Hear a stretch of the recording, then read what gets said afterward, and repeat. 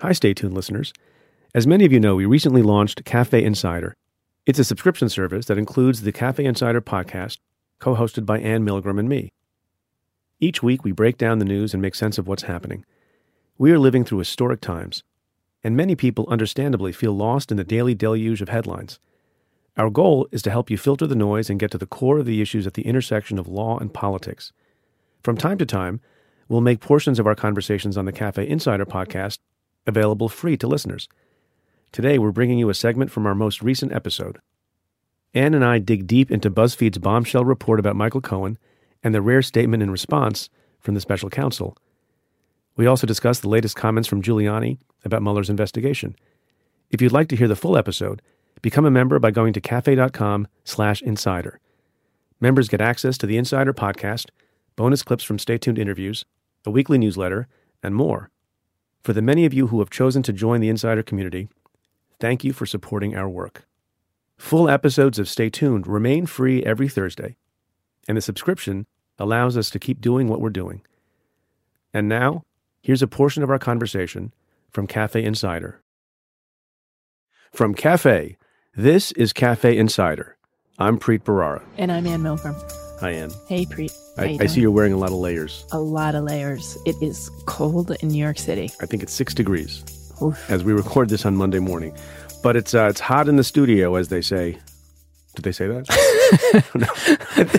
I think somebody. I haven't says heard that. it before, but I'm good with it. So I'm very excited. We've been purposely not communicating this weekend. Yes. So we could have a non-rehearsed conversation about all the crazy stuff that happened at the end of last week. Just to quickly summarize, and then we should break it down.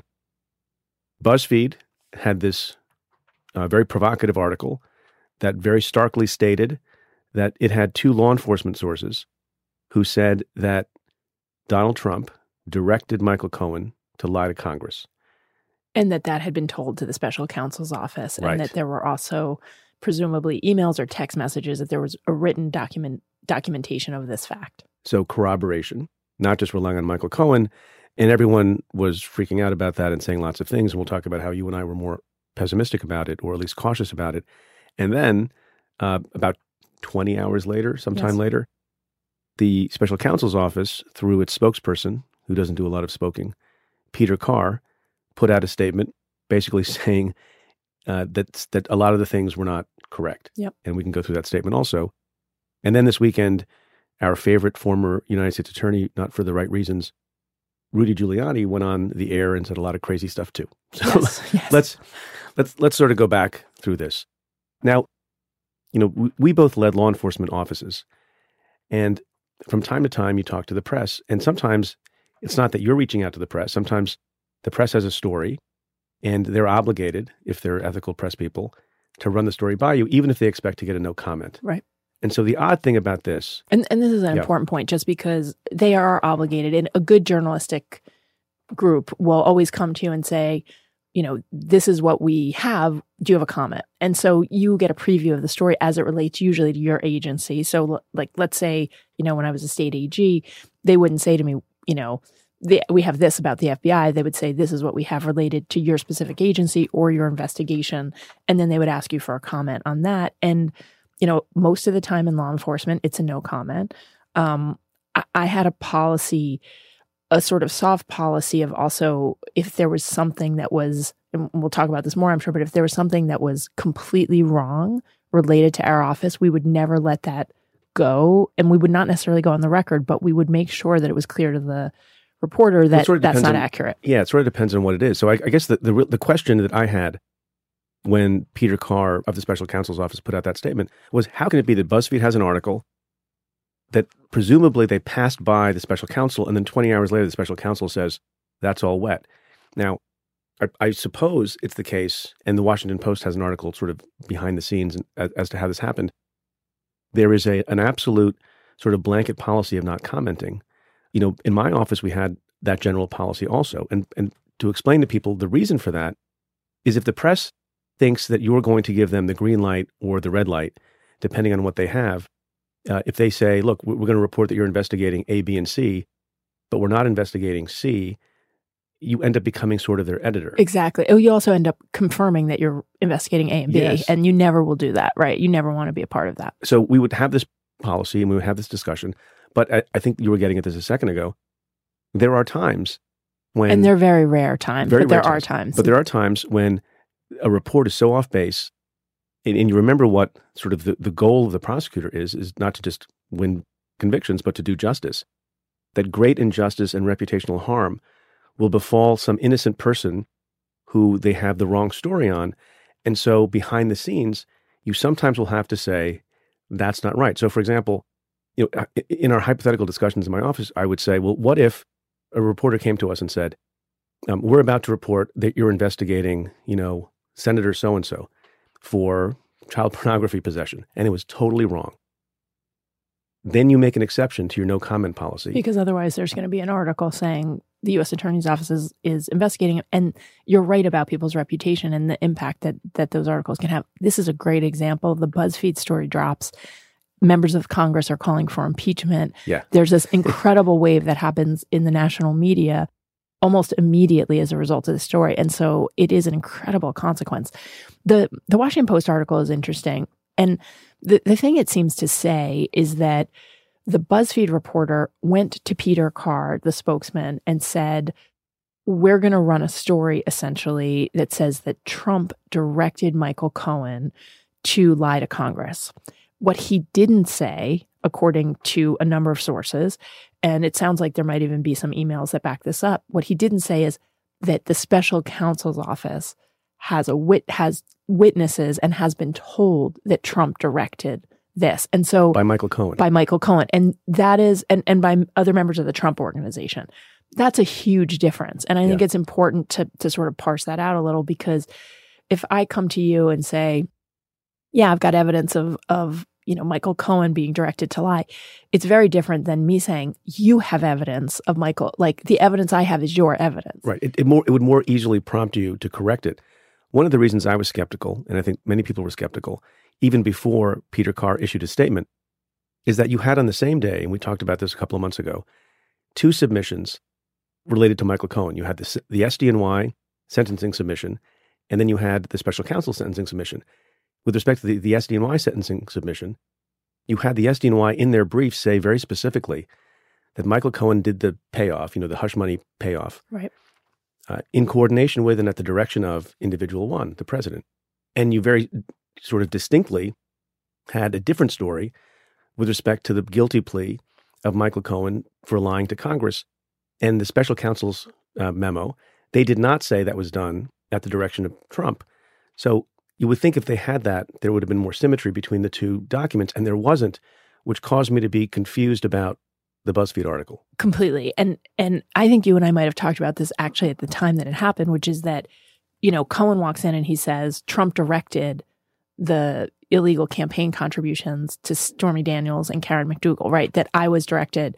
And then the Southern District confirms that in their memo. On this, it's always Cohen basically saying, I did it to be consistent with individual one, the president's political strategy, and out of loyalty to him. And it was very clear, I think, to both of us at the time that if Trump had directed him, why would you say he directed me in one and not in the other, unless the facts were that Cohen was making an effort to be consistent. And I think that one of the interesting debates happening now is, okay, there's one version of events in which the president directed Michael Cohen to lie to Congress. That makes the president guilty of a crime, right? Flatly. Which is why people kept saying the word impeachment and all sorts of strong language, because the lead of the BuzzFeed article was so strong. It didn't say suggested. It didn't say, sort of wanted him to do it. It said directed. Right. And the second piece is, so what people have been debating, and I think it's a pretty interesting debate, is let's say the president didn't direct Michael Cohen, but Michael Cohen made it clear to a member of the Trump organization or to somebody else who was close to the president, look, don't worry about my testimony. I'm going to say that it ended in January. That, and this is all about when the conversations over the Moscow Trump Tower ended. Cohen said to Congress it ended in January of 2016, when in fact it went. Cohen said it went till June of 2016. Giuliani said over the weekend, October, November, up till the election. And so, that was a big issue for the president in terms of how long the investigation would go on for and what the president's, involvement with the Russians was. And so, but I think it's the question people are asking now, which is an interesting one, is so if Trump knows, if he just knows that Michael Cohen's going to lie, is he guilty of a crime? No. Look, I think the thing that would cause people to use that I word is if there were real direct evidence, as the Buzzfeed article initially indicated, that the president directed the lie. But you and I both know that the likelihood there is an imprint, corroborated direction from the president to go lie to Congress is incredibly low. Yes. The way this happens, almost zero. Yeah, people have been making analogies to the mob, and I think that's not inappropriate.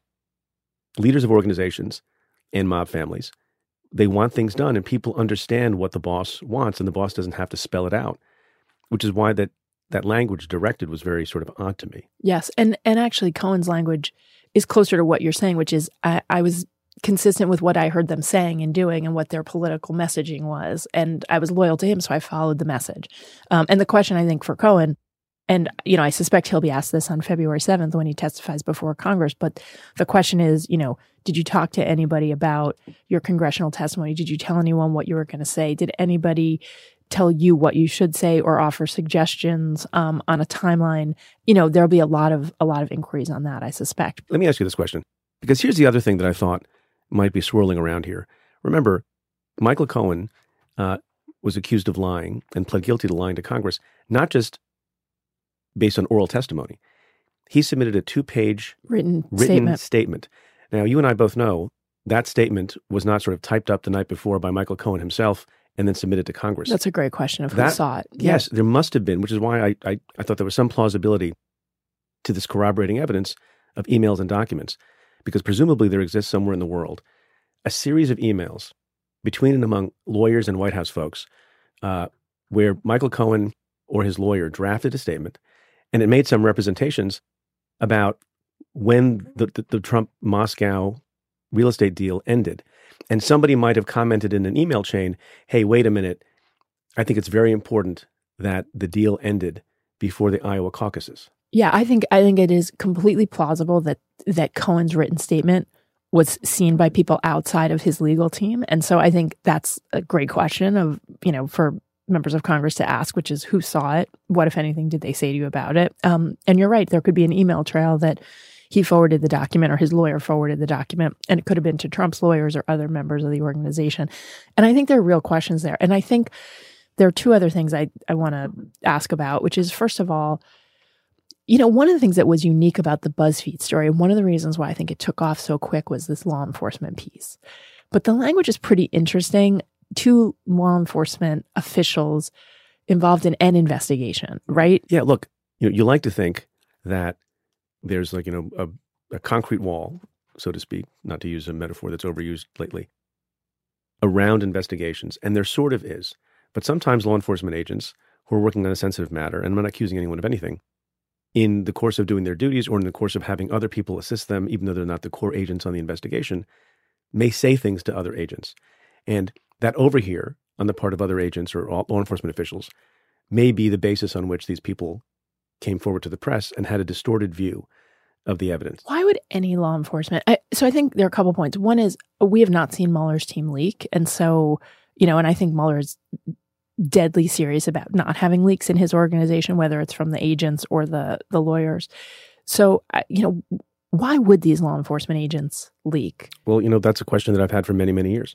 Law enforcement agents sometimes leak. Yeah. I believe prosecutors very, very, very rarely leak. And I was never aware of that happening in my office, although there's been some suggestion and hypothesizing that it's SDNY.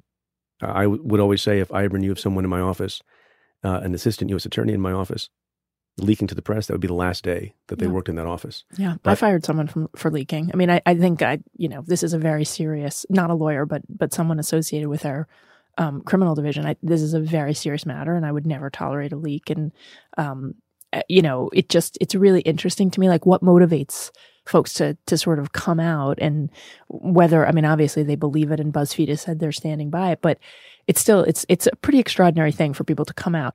I've been trying to figure this out for years.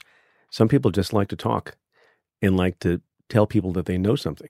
There were times when we had sensitive investigations, and sometimes the press would show up at a location where they shouldn't have had any basis to know right. that there was going to be an action or an arrest at that location. And the conclusion is, Someone sadly, told them. someone told them from the inside. Yeah. I hope you've enjoyed this sample of the Cafe Insider podcast. To hear the rest of the episode, become a member now at cafe.com/insider and get access to all insider content. That's cafe.com/insider.